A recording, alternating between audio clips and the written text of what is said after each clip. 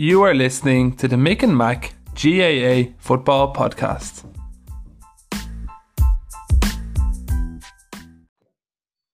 Okay, hello and welcome back to the Mick and Mac GAA Football Podcast. Mac, how are you doing? All good, bud. Weather's a bit gloomy today, so thank God we've Mick here to cheer us up a bit. Absolutely. Delighted to be joined by Kurt Longford footballer Mickey Quinn. What's the crack? All is good, man. Thanks very much for having me. No, delighted to have you on. So you're a teacher, am I right in saying? Yeah, PE and maths teacher in Longford now at home. So I'm lucky enough, stationed close to home, so didn't stray too far. So how's that going for you at the moment? Have you got leaving cert? I'm lucky enough. I don't have leaving cert groups, so pressure's off with that. But just out from school now at the moment. I was in doing a few bits and pieces. So there's lots of teachers trying to finish off things with the leaving cert and get that up and running. But I've lucky enough been kept going with other bits and pieces. Yeah, that's all you can do at the moment, I suppose, keeping yourself busy. I suppose, Mickey, there's some light at the end of the tunnel. The GAA has set out the roadmap for returning to football. Clubs are going to be back, hopefully playing matches end of July and into county by October. So what are your thoughts on that? Yeah, look, when I got the message, or the message went up on the group, I don't know, it was a county group or club group last week, and I was like, I wasn't expecting it, and I wasn't expecting to be nearly disappointed in a way, because I was like, geez, I'm getting used to this now. Just the big thing I find probably from the last 12, 13 weeks was training whenever suited you, rather than, okay, I'm going training Monday, Wednesday, Friday, game Sunday. Like, you're in that mindset that your Wednesday night is gone, your Friday night's gone, whole Sunday gone to a game. But being able to schedule training when suits you, that's something that I've been loving. Even this morning, get up, go for a run this morning, maybe do a gym session later on today, and it suits you, rather than knowing that you have to be somewhere and with a group at whatever time. Like, that kind of bit of freedom. I think I have a feeling things will change, whether it be county and club, that there's going to be more ownership on players. Players are smart enough to know what they need to be doing and getting it done. And I think that will change. Like, this idea of group sessions 5-6 times a week or whatever, you hear different stories of who's doing what training and that, but coming together to actually do a lot of those sessions aren't really viable. And especially, I think that's what it showed. I'd realised from it that, you know, if a county session now, maybe getting ready to go for a county training session, planning, let's say we're training in Dublin on a Wednesday night, you're leaving at 5 and you're not getting home till 11. So you're talking a full-on 6 hours there, 4 hours sometimes. And now you can do it in your own time, an hour and a half, you're home, people have families and other bits and pieces going on. But when you're sacrificing that much time, it makes you realize, you know, is it the most economical way of doing things? And even for a mental point of view, that you're not being burnt out. And I suppose you were just talking there about, over the last few weeks, taking ownership of your training. Have you enjoyed the downtime? Have you maybe didn't take your foot off the pedal a little bit as well? Yeah, probably downtime. It's funny, like, if you ask herself, she'd probably say, Jesus, you're training more than you would have been in one sense, but you're not gone for as long, kind of thing. Like, the one thing I would have found is getting a training partner and training with someone that can push you. And I'm lucky enough, brother-in-law lives down the road here, and myself and himself, he's finished up now with 2 cruciate ligaments and bits and pieces, but he's still a trooper to go running and stuff like that. So we ended up banging out loads of different sessions together, 800-metre runs, 400s, 200s, different things. And it was brilliant to have someone like that to train with. And the downtime was probably doing the training in the morning so that you actually have your evenings free. And that's what I really enjoyed. Like, it's funny too, when you go back training and you probably see it yourself when you train with a club or county on a Sunday morning. It doesn't suit some lads to train first thing in the morning. It takes a while now to get well woken up, whether it be from the Saturday night or just not morning people. But I'm probably a morning person and enjoy it. You see at the moment, I find it's like, oh, geez, if I don't go first thing in the morning, it's like, I'll push it back an hour. I'll do it in the afternoon. I'll do it in the evening. And maybe I'll leave it till tomorrow. Whereas it's nice, there's a nice feeling to get it done first thing in the morning, and then you have the rest of the day to go about it. And you're almost like in bonus territory then after that. Good stuff, Mickey. Good stuff. And so tell us about your club, Mick. When did you get going with them? With training wise, or from underage? Underage, yeah. Yeah, I probably I'm at Oga's my club. So, geez, I've been with under 10s, back from under 10s, and you're playing 10s, 12s the whole way up, and probably would have been playing 2-3 age groups ahead of myself after under 12, like and different bits and pieces. It was one of the that was for me.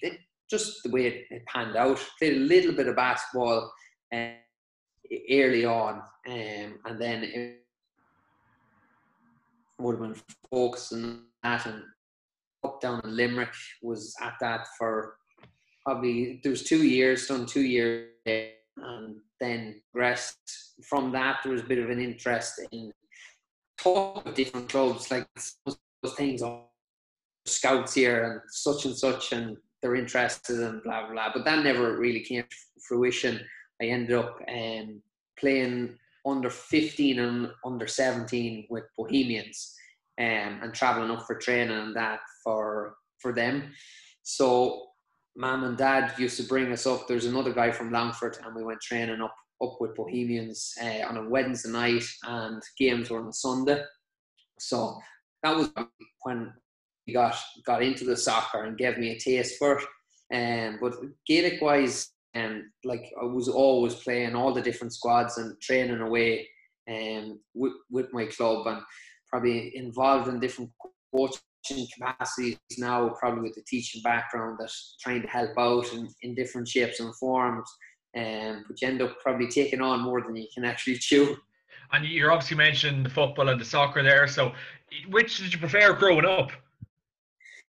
Yeah, it's funny. I always found that you go through phases that you'd love the soccer for a while, and then you'd fall out of love a little bit, and you'd love the Gaelic, and then different bits and pieces. You're like, there's always drama or something, whether it be soccer, Gaelic, or bits and pieces, and kind of drift from the other. Like I loved being able to do both, because it just keeps you fresh and a different challenge, and that's something that I really enjoyed from playing the different sports, that being challenged in different ways, and it forces you to probably adapt and change your game. And that's probably something that I probably pride myself on, and I think it's probably one of my strengths, and probably in one way it's been a bit of a weakness too, being able to adapt and change my game. Like when I first, before I headed over to Australia, I was always a full forward, never played anywhere else. Full forward, centre forward were my positions, and that was it. I went to Australia 3 years there, came back, and because I was fit, I became an outfield player, or you almost associate outfield middle third players as being the fittest, and I was playing in the half-back position in the AFL, and Glenn Ryan was over Longford at the time, and he stuck me in at centre back. I think that's where Longford needed someone at that stage, or it was probably a suitable fit for me. I ended up slotting in at centre back, and since then it's been centre back, midfield, half forward, and I'm just hoping to retire full forward at some stage. Mickey, I suppose I'll just ask you about the current Longford panel at the moment. I mean, Pork Davis maybe dealt a blow with a lot of players opting out just at the start of this year. But you went on to you've had a decent league campaign. I think you're 7 points in third in Division 3. That must be pleasing anyway, like how it was going so far. Yeah, look, it seems like a long time ago now. But we bounced back really well this year. like we had a really good year with Dennis Connerton, not last year, the year before, where we really pushed for promotion, and we just missed out on promotion that year. But we had a really good year and a strong panel.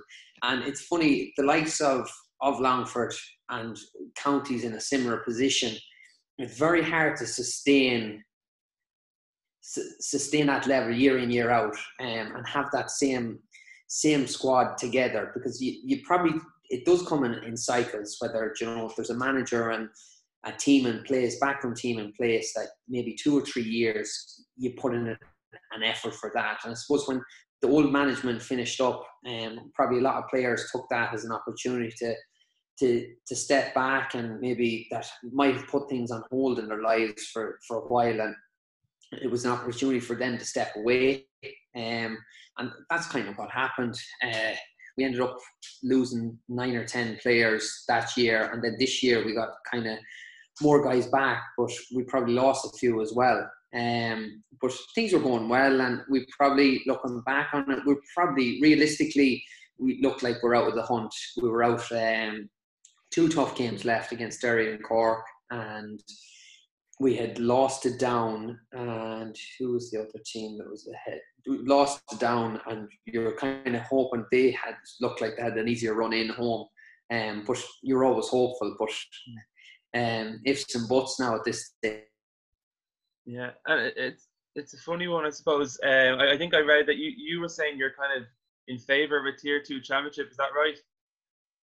Yeah, I was, and I drifted from one to the other. It was very much at the beginning when I saw a different side, how it might just mean that the likes of Division 3, 4 counties kind of might fall by the wayside, and might be harder with a system like that. Look, only time will tell. I do think something needed to change. The fear and change and structure-wise, when it does change, that it's left and let go too long, and when it goes too long and it's very hard to change back, or if the original change isn't working, they'll almost feel that would stick with it a bit longer. And then where does the likes of Longford football end up then, when you might do 5 years, could do 10 years of development backwards, like. Yeah, and I was just asking because obviously if you're in Division 3 and you're probably pushing for promotion, and then obviously if you get promoted, you're going in for the top tier championship. Would you nearly rather be in the Tier 2 where you could win silverware, or obviously challenge against the better teams in the Tier 1, but maybe not have a chance of winning much? Yeah, like I would have been very much thinking, look, it would be nice to finish, have your career and say that we were in a final, or we won that, whatever competition it was, you know, rather than this, oh, remember the time we came close with Dublin or Monaghan or Kerry, or that, remember the time we played them and it was a great day, or hoping for an upset in the qualifiers. Like I can see the benefits in both. Like you need to play better teams to improve. But then at the same time, there is an awful lot to be said for that winning mentality, coming from winning a competition and building on that the following year. I think that was probably the thing that I find difficult, that there's a massive high. So we probably would be known as the big upsets in the qualifiers, and we get a massive high, let's say this time of year, June, July, you play someone and you get a great result in the qualifiers, and you're on cloud 9, and then the next week you're out again and you lose, and that's it, and you don't with those lads again until before you're back together again. And any bit of progression that's made with a big win like that it's forgot about and it's gone. There's no building on that and development from it, and that's where I find it difficult, that you repeat that same process the next year and there's no real development for the likes of Longford, that you're going back to square one, start from scratch, and then hopefully any bit of progress that you made with a result like that, it's gone again. So like I know there's only one team that finishes the season with a win on All-Ireland final day, but at least that's in September and it's a shorter window and you have more games under your belt and you can for 5-6 months without actually playing at that level or learning from that. I found that side of things difficult. Whereas something like this year, seeing the Byrne Cup probably for ourselves this year, like we sat down and we said we're going to give that a lash and we're going to try and win it, because we never actually, since I've been involved, we never actually treated it that way. It was always like, it's preparation for the league, we'll give game time to certain guys, and we were never hitting the ground running. And, you know, we talked about trying to hit the ground running, that whatever momentum we can get from the Byrne Cup, we'll keep it, we'll go for the win. And we ended up winning it. And looking back at it now, someone said it to me that there's only four counties have lifted the cup this year from the 4 pre-season competitions. And that's something that you kind of look back on now. It's like, Jesus, it was setting up to be a good year. And I was talking to Mick off air about some of your giant killings in the past, Mickey. Like, can you remember some of the big games you bet the big teams in the qualifier games? Yeah, like I still go back. Like we've seen to a lot of northern teams that we've ended up getting results against, or big wins. Remember going up to Derry under Jack Sheedy. That was a big one for us. Down went to extra time. Got across the line against them after extra time. A game that we nearly had sewn up. We threw it away or nearly lost it twice or 3 times in normal time and extra time. And then the Monaghan one is probably the one that stands out the biggest. You know, that was one that just, look, it's funny when you've nothing to lose, and maybe there is something to that when you are playing a team, like you've nothing to lose and you're solely focused on that one game and you're looking no further, that maybe it's a mindset thing that needs to change with the likes of Longford, that you can actually compete with these teams, but doing it on a consistent basis is the next level that you want to get to. Rather than these one-off results. And, you know, let's say you beat the likes of Monaghan, next week you go out and your favourites and you lose that game. And I think that's probably what has been the case in the past, and probably not having a strong enough squad that the following week, if you're after emptying the tank and being able to get back up. Like, I know we had a big win last year, the year before, we played Cork. The last game of the qualifiers, we played Cork. I think we had put in such a massive effort in the game beforehand, the week before, and probably a 7-day turnaround, and probably not a massively strong squad. I think Colin O'Neill came off the bench and someone else came off the bench for Cork, and I think he got 1-2 or something like that in the space of 5 minutes. And like having that caliber of player is something that probably caught us in the end. And see that Monaghan game you're referencing, Mickey, I think that was down in Clones, wasn't it? Yeah. Yeah, like what was the mentality like the week leading up to that game? Because like Monaghan can be quite good in the qualifiers, so like what was like the mindset?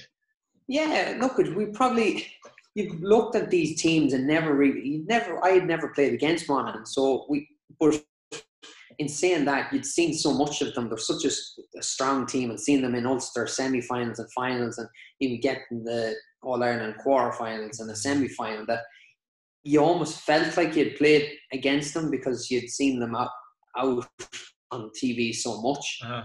So there was a fair understanding of the different players and what they could do. So we had a plan in place defensively, and then you're just hoping for the best going forward. Like we had good forwards and good firepower as well. So but it's funny too, like there's days look back on that, and I think we looked at some of the stats after that game, and like we could have been shooting off a 92% efficiency off shooting, which like when they go over, it's great. Like another day, if you're working off 60%, you lose that game by 5 points easily or more, and you're not comfortable. And the likes, I think Monaghan they were probably shooting outside their scoring range, and their shooting percentage was a lot lower that day. Probably the way we set up, and I suppose that's something that you'd probably learn from a lot more if we had to get more games after that. That okay, this actually works by setting up this defensive structure, and if we going forward, if we don't have such and such taking crazy shots from outside the 45 or whatever, and being smart, it did make you understand that and realize that these top teams, that when you're playing them, you have to make it count, and when you get a chance. And lucky on the day, a lot of those shots went over, and there's some great scores that day, but another day they don't, and you're not in with a chance to win. Well, I tell you what, Mickey, I hope there's a few Cavan lads listening to this podcast, because we can never beat Monaghan in the championship. It's a disaster. Big rivals, but I know, I think like it's funny. It's funny how it works. Like every team has, like ourselves and Offaly have had massive battles the last 5-6 years. Like we're going through. Play them in the Byrne Cup, play them in the league, play them in championship. Like before that, it was Wexford. I remember playing Wexford. I think it was.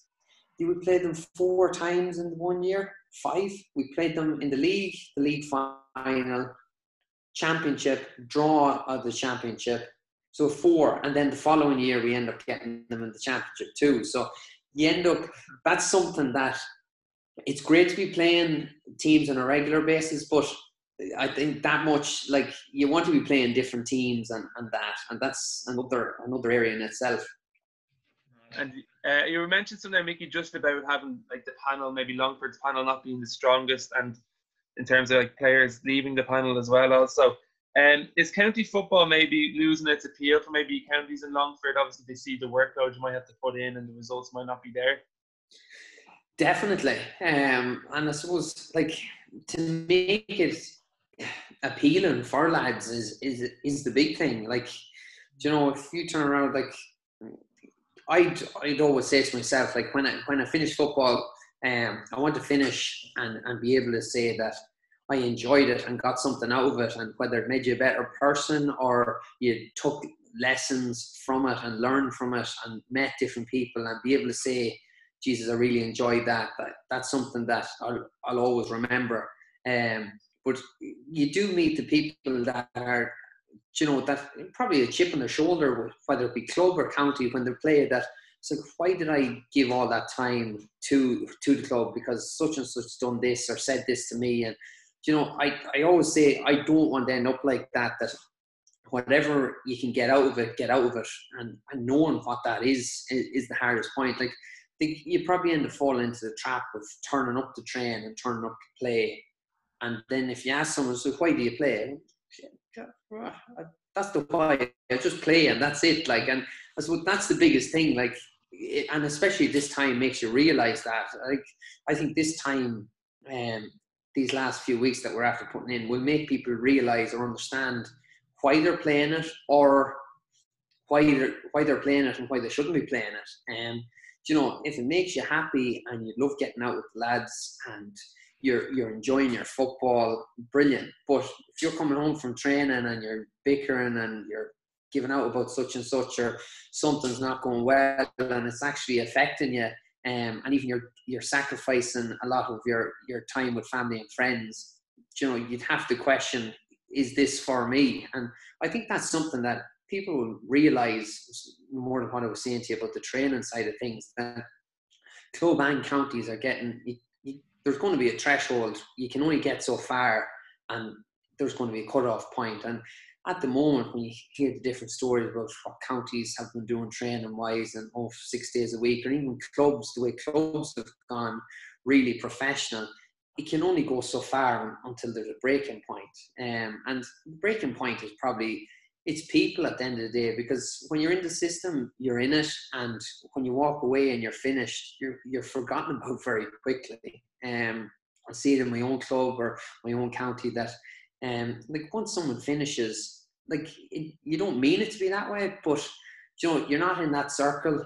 Like, there's people that you would have played football with for 5-6 years at county level, and when they drop off or they're gone from the squad or retire, you're friends with them and you want to stay in contact, but if you're going training 3 or 4 evenings a week, it's very hard to meet up with these people when you're not in the same circles. And so that's the thing, is probably knowing why you play football and why you're going to training on a Sunday morning when you could be doing something else and spending time with family and friends. And I think for most people to understand that and realize that, it'll help you keep playing for longer and maybe enjoy your football more, or walk away and say, do you know what, I can get the same thing by going out for a run in my own time, going for a cycle with friends, or going golfing, or whatever it is, and finding that. Because I think I love it. I love the competitive side of things. Like everything that you end up doing is a competition, whether at the moment it's runs, you're trying to do runs in whatever time, whether it be 800s, 400s, shorter stuff, and you're trying to have that competitive nature. And that's something that I think maybe it's bred into me from probably the way I've gone through with Australia, and that everything was a competition, and that you have to be competitive with everything that you do in order to succeed, and being consistent at it. And I think that's something for me, and I enjoy it because my family and friends enjoy going to games and that, and that's my why. So I think knowing what your why is to play and give up all that time, it makes it a lot easier to understand and that. That's a really good way of putting it. And I suppose training then, what would be a traditional week for you in the middle of summer now, playing for Longford? What sort of regime would you be under? Yeah, it's funny too. It's like a massive voodoo or massive lies that, oh no, they're not doing much, you're not doing, like, it's so secretive. That's what I find, it bugs me with the GAA, and with, maybe it's an Irish thing or a sports side of things, that everything's so, what's the secret? What are you doing? What are you having for breakfast? Like, and that's probably something that it's nice to give an insight into what you are actually doing. Like, there's a lot of the work is done. Like, I probably went through phases where I ended up doing way too much before games, and I'm probably less is more now, especially probably tipping on that you're trying to mind yourself a lot more. Like, you hear guys doing foam rolling every day, every morning, this kind of stuff. And like, I think probably a traditional week in the summer. So usually it's the way it probably works. It's like a 10-day lead into a game, or even a 7-day. So your last session of a Saturday or Sunday leading into a championship game, you probably play maybe 30 or 40 minutes of an in-house game. So big thing, recover after that of a Sunday, and then Monday, probably take Monday as a rest day. Tuesday might do a light gym session, and depends on how I was feeling. I'd like to try, when the weather is good and that, I used to try and get out for a bit of a kicking session. So normal training on a Wednesday, and then another training session on a Friday together. But that day off, that Tuesday or Thursday, I try and get out with a local guy, Speedy McCormick, there from my club. He was a selector with Claude the last number of years, and just massive into football, and I go for a one-on-one kicking session with him. Haven't done it now in a while, and because I'm a defender, I don't need to do it that much. This summer now, Mickey, when you're out. It's funny, I haven't picked up a ball that much at all. I end up going the complete athletic side of things with this break. But like, it's something that getting out and going for a kick, I think we probably neglect that side of things. More so, get fit and the gym and foam roll and recovery sessions. Like, guarantee when we go back playing, that hamstrings, quads is going to be a big one that guys are going to be pulling, because like, you haven't kicked the ball. As soon as these lads get down to a field, it's going to be let rip, and then it's like, oh, why am I after tearing my quad? Well, you haven't kicked the ball in 3 months, like, so there's a good chance. Like, even keepers is going to be something, and that repetition on keepers with kickouts. But Yeah, it's an area I try and answer your question in a long way. I'm rambling, but usually Wednesday, Friday would be your two main training days. I probably I try get to an ice bath twice that week, and I throw in. I used to always enjoy going out the day before a game for a light kick. So I'd say a 12-minute warm up. So a few strides of the pitch, soling up and back, and then some movement drills and just dynamic warm up, loosen up, and then 20 minutes on the clock of different bits and pieces. So some shots in around the D, a couple of 45s, a few shots on the run for goals and points, and then wrap up and head for an ice bath. And that'll be like a 35-minute hit out, and then into an ice bath, and then recover. I found it's probably what we done in Australia. It was like a captain's run, and it was pretty much like that the day before a game. Probably found myself now that it's probably too much before the day before a game. So if I can get that done 2 days before and take a complete rest in, it suits better. It's probably what your body gets used to. Sometimes sitting around the whole day before a game, it's not good for you at all. You start to seize up. So, and then you get superstitious and see what works with you. You know, played a great game that time. This is what I done, and you get very caught up on that too. Yeah, well, not really, but you know, if you talk to Kate there, and she's like, "Oh, stay out of your way today. Morning games or early games," because when she's around the house with me, I just tetchy, edgy, everything, bags packed the night before, like looking at my watch, and you know, I need to eat in 15 minutes time. Oh, Jesus, I get 15 minutes too late. I'm under pressure. And Jesus, I need to get to go to the toilet here. And you're just real OCD shit. And you're like, why the fuck do I do this to myself? Like, it got to the stage where you're not actually enjoying your games. Like, I went through a phase where it was like, Jesus, I got sick now the last game with nerves and sick.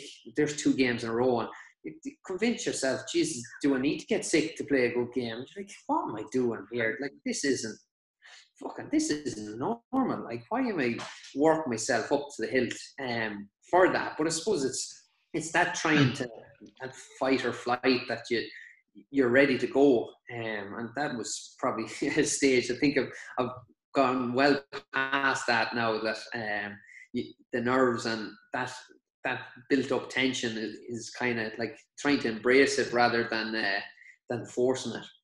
Yeah. And listening to you, Mickey, like, I think the modern game, I think you really need to love it to kind of keep the hunger for it. Like, have you found over the years, like, you're in such tough provincial there, like with Dublin and all, like have you ever like lost interest or fell out of love with the game, or do you just adore it? Yeah, you do. You go through phases. Have you ever? I think you do. Like, I think you go through phases. Like, I remember, like, going from county back into club is always a tricky one. And I found it in previous years that, like, I love playing for the club.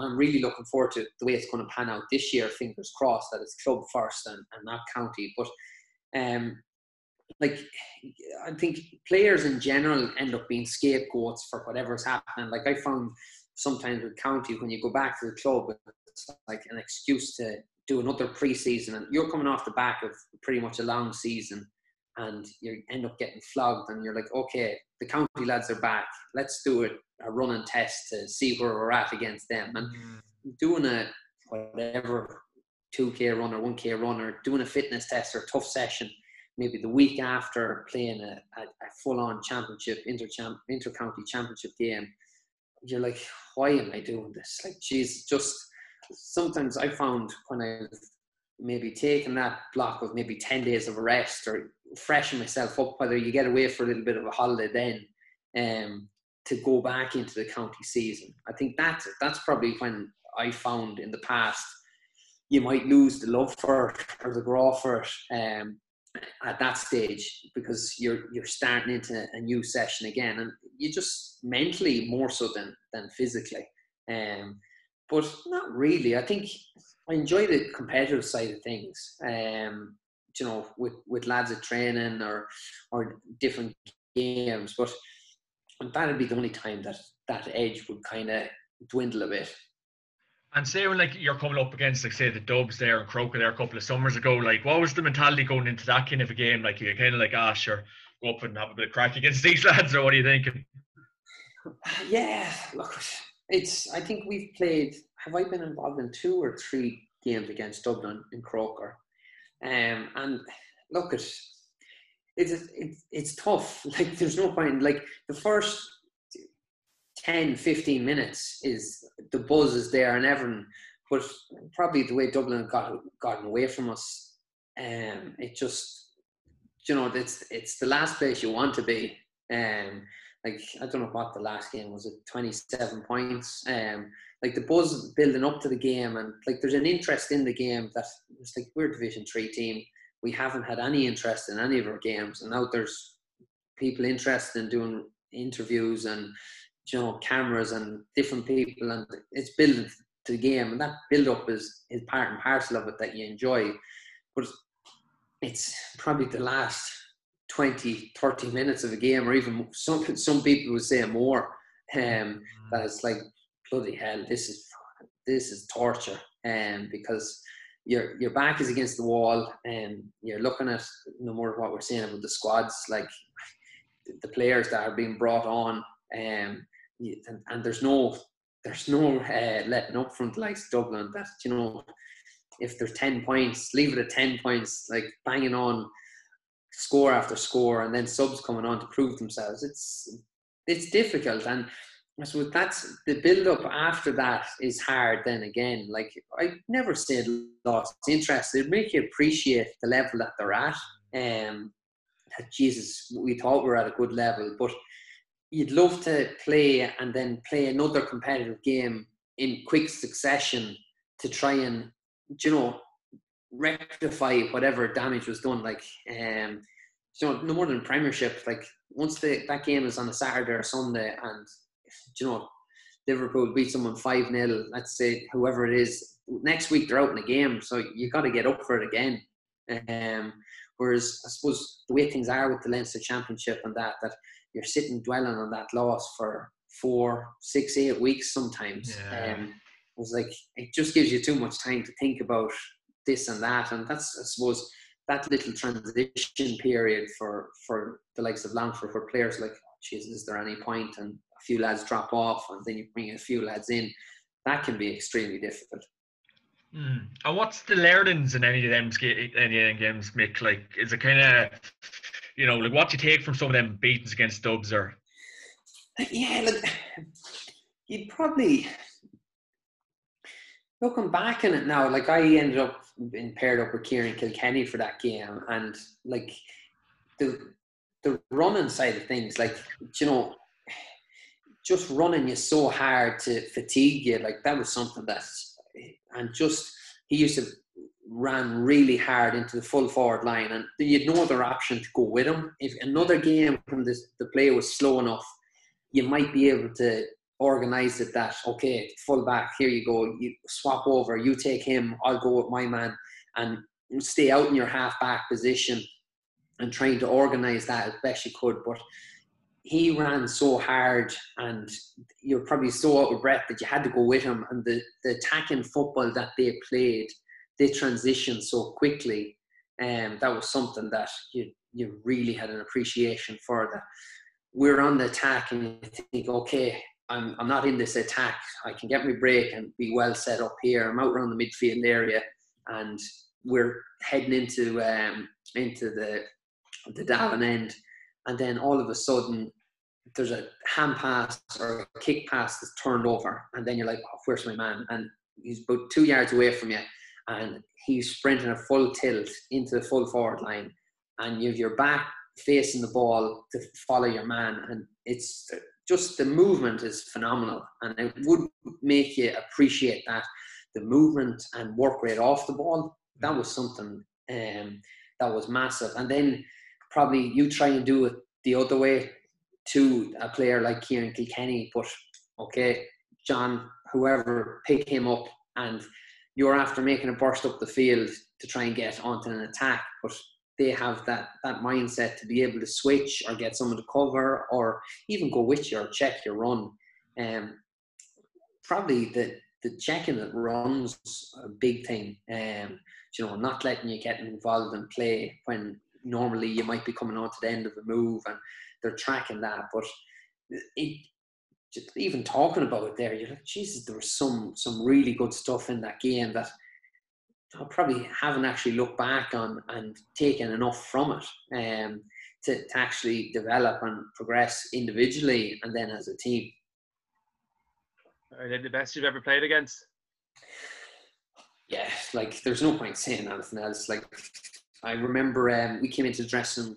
No, I don't know what year was it. Was it 15 we played? I think it was 15 we played them. And Dermot Brady, getting mixed up with Damien Sheridan. Dermot Brady was cornerback. He was marking Bernard Brogan that day. And Dermot was getting on at this stage. He was 33, 30, something along those lines. And his GPS, like for a full forward or a full back, the GPS, the total distance should be a lot lower. But his was through the roof, playing in a cornerback position. And like he had marked Bernard Brogan. Bernard had done his 50-minute stint, and then Kev Mack comes on for the last 20 minutes on the 33-year-old, and you're like, like, and then you're like, oh, geez, your GPS, like a cornerback. Anytime you sit down, you wouldn't be looking solely at total distance. You're looking at high intensity runs, sprint, speed, different bits and pieces. But usually, for a cornerback, their distance is low, but some of their sprints, they have a lot of high intensity stuff. But his total distance was through the roof because he said Brogan never stopped moving. Then when Kev Mack came on, the same thing, over, back, out, in. And like that's when they have the ball. Like, if you're marking a man and you're just chasing shadows, like that's different level. I'd be faking injury in that situation. Well, a few someone might have picked up a handy black card or something maybe. Yeah, and we have to. It's so important. We have to not make this like a Dublin Lovin podcast. So we have to move on quickly, lads. Yeah, let's make it a Liverpool one. Yeah. Max wearing a United shirt there. Yeah, I'm sure. Mickey, I suppose I'll just ask you a touch on Australia then. You went over in August 2008, so I suppose how do you reflect on your time over? Is it Essendon, wasn't it? Yeah. Loved it. I'd love to go back, and it's something that I've been planning on for years. Or this year, I'd love to have made a burst and gone for a couple of weeks and just learn as a player, as a coach, as a team side of things, and just the structure and setups that are in different clubs. And I was really keen to get back to pick up different ideas and learn different things. But I really enjoyed it, and probably it gave me attributes and skills that I still have and helped me develop them. That whether it be with teaching or with playing or coaching, that picked up things from there, that just little things like you forget what they are, but when you actually start to talk about it and realize, like, some of the things early on when I came back was one of the first things that I realized is when you go from a drill into the next drill, it's like in water break, this is what we're doing, go, like, and there's no hanging around, like, and some of the guys end up picking the furthest cone away. So if you know what the drill is, run to the furthest cone, and you're getting an extra 100-meter sprint to that cone, you're at the front of the line. Like, you can always see it, like, whatever is set up in a Gaelic session, you look at the back of the line and you'll see the same fellas at the back of the line for every drill. That's the same fellas at the front. Like, and you'll see the one, like, there's some lads that have it to a T that they can, right, lads, we're doing this. And if the cone is 2 meters away, they're standing at the closest cone. And there could be a line of 10 lads at that cone and one at the furthest one. And you can pick them. But that was something that I picked up, that you know, you're getting an extra run in training, you're getting an extra sprint in, but you're still at the front of the cone as well. So little things like that. You know, and just preparation and standards, getting to train on time and stuff like that. Would you have enjoyed the professional kind of lifestyle and the training every day? Yeah, loved it. Really loved it. Probably got, looking back in it, probably got too engrossed in the whole club side of things and didn't probably build up a network away from it. As probably for the mental side of things, to kind of keep you having another outlet to keep the mind fresh. Like Everton was the club, even days off, you're maybe going for an ice bath or something like that, that you hadn't really enough of a network built up a way to kind of keep you satisfied. That probably here you have your football, but you have your family and friends around you. Over there you've such a small network when you go first, that you kind of didn't really make it into a bigger network of people that you could spend time with away from the club and distance yourself from it in a sense. So loneliness, would you be like loneliness with something over there? Yeah, definitely. Probably in my second year, my granny passed away in January and flew home for that. And then when flying back out after something like that was always hard. And then my two grandparents passed away in my third year. And when you're that far away from home, and it really makes you appreciate having that network around you. You know, it's not the same coming home and not being able to spend time with those people. And I suppose that's probably what makes me understand what my why is for playing Gaelic football, that you have your family and friends so close to you and that enjoy the football, but when you walk away from the football in the evening or come home, and you can talk about it or you can just put it aside and just you have that network there. And that was probably one of the big challenges for me.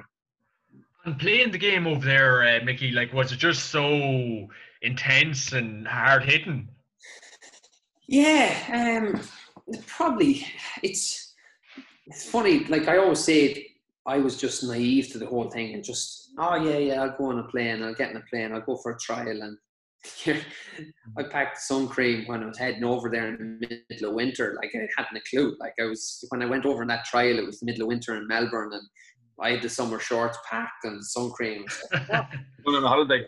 Yeah, and then the same when we flew back and signed the contract to go over there, that I was just naive to the whole thing, and I just jumped in head first. And I suppose that was probably one of the best things about it. And I think that's something that probably for young lads growing up now is one of the big things, that naivety and willingness to just make mistakes and try things was probably my massive strength, which I probably didn't realize. I probably got too caught up on the whole structures, systems, styles of play. When there's a bounce ball here, you need to be standing here. This is your position. You're supposed to be doing this. You have 90% possession, or 9 possessions. You give 3 of them away. Why do you give them away? And you get so caught up in that side of things that, and I think that could be one of the positive things that might come out of Gaelic football now when it starts back, or any sport for that matter, that people will be more willing to take risks and take chances. Like, no doubt everyone was going to get out and going to let rip with the first few balls they get and take a pot shot. You know, I think the scoring percentages and shooting zones and all these things, they're great, and 100%, like they're a massive part of it. But at the same time, I see it as there's players that will take risks and will win or lose you games, and then there's certain players that will just do their job, and they'll help those players and get to that stage. Like I know a famous manager we had, he called them pedigree horses and donkeys, and the donkeys get the ball to the pedigree horses, and they do the rest. Like and it's true in a sense too, that like you're going to have your workhorses on the team that will do the dirty stuff. But like the prime example, your Jim Conley's, like no one wants Jim Conley to take the right option the whole time. They want Jim Conley to let rip on the outside of the boot from the 45 to do something different. And that's where you go to games, to watch those kind of players taking those risks and trying things. Everyone's not going to games to see, oh, that's the safe option. He done the right thing, playing it backwards there now. You want to see someone try something. And last one from me, Mickey, just for professionalism that's in GAA at the minute, like, do you believe there should be a pay for players, or what's your verdict on that?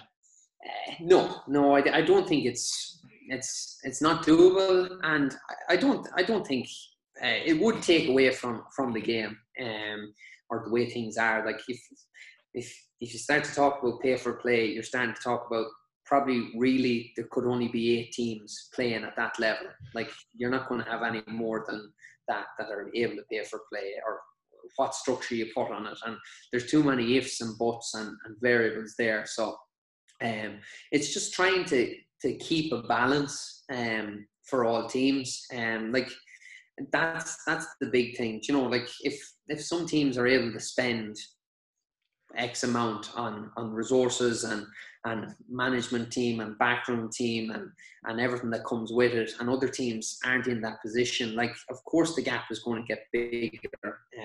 Like, you see salary caps and stuff like that in different sports, and you know, that's an area where you see the difference of money that's spent in different counties on different teams. And look, that's only the money side of things.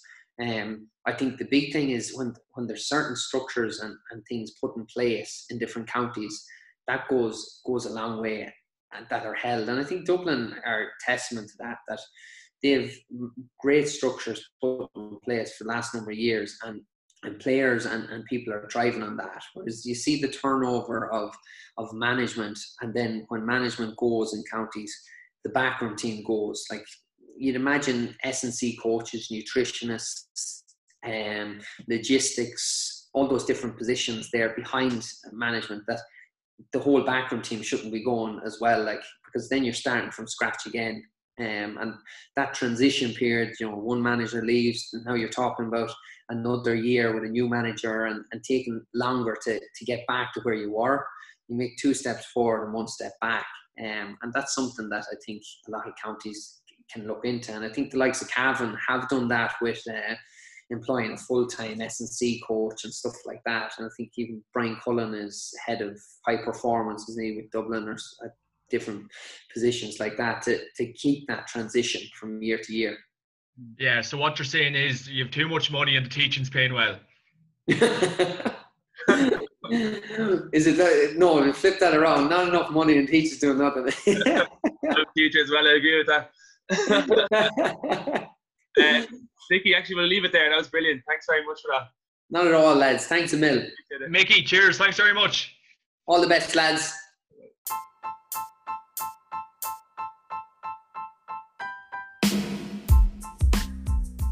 Thanks for listening in, and don't forget that you can follow the Mick and Mac GAA Football Podcast on Instagram, Twitter, and we are on Spotify, as well as all other podcast platforms.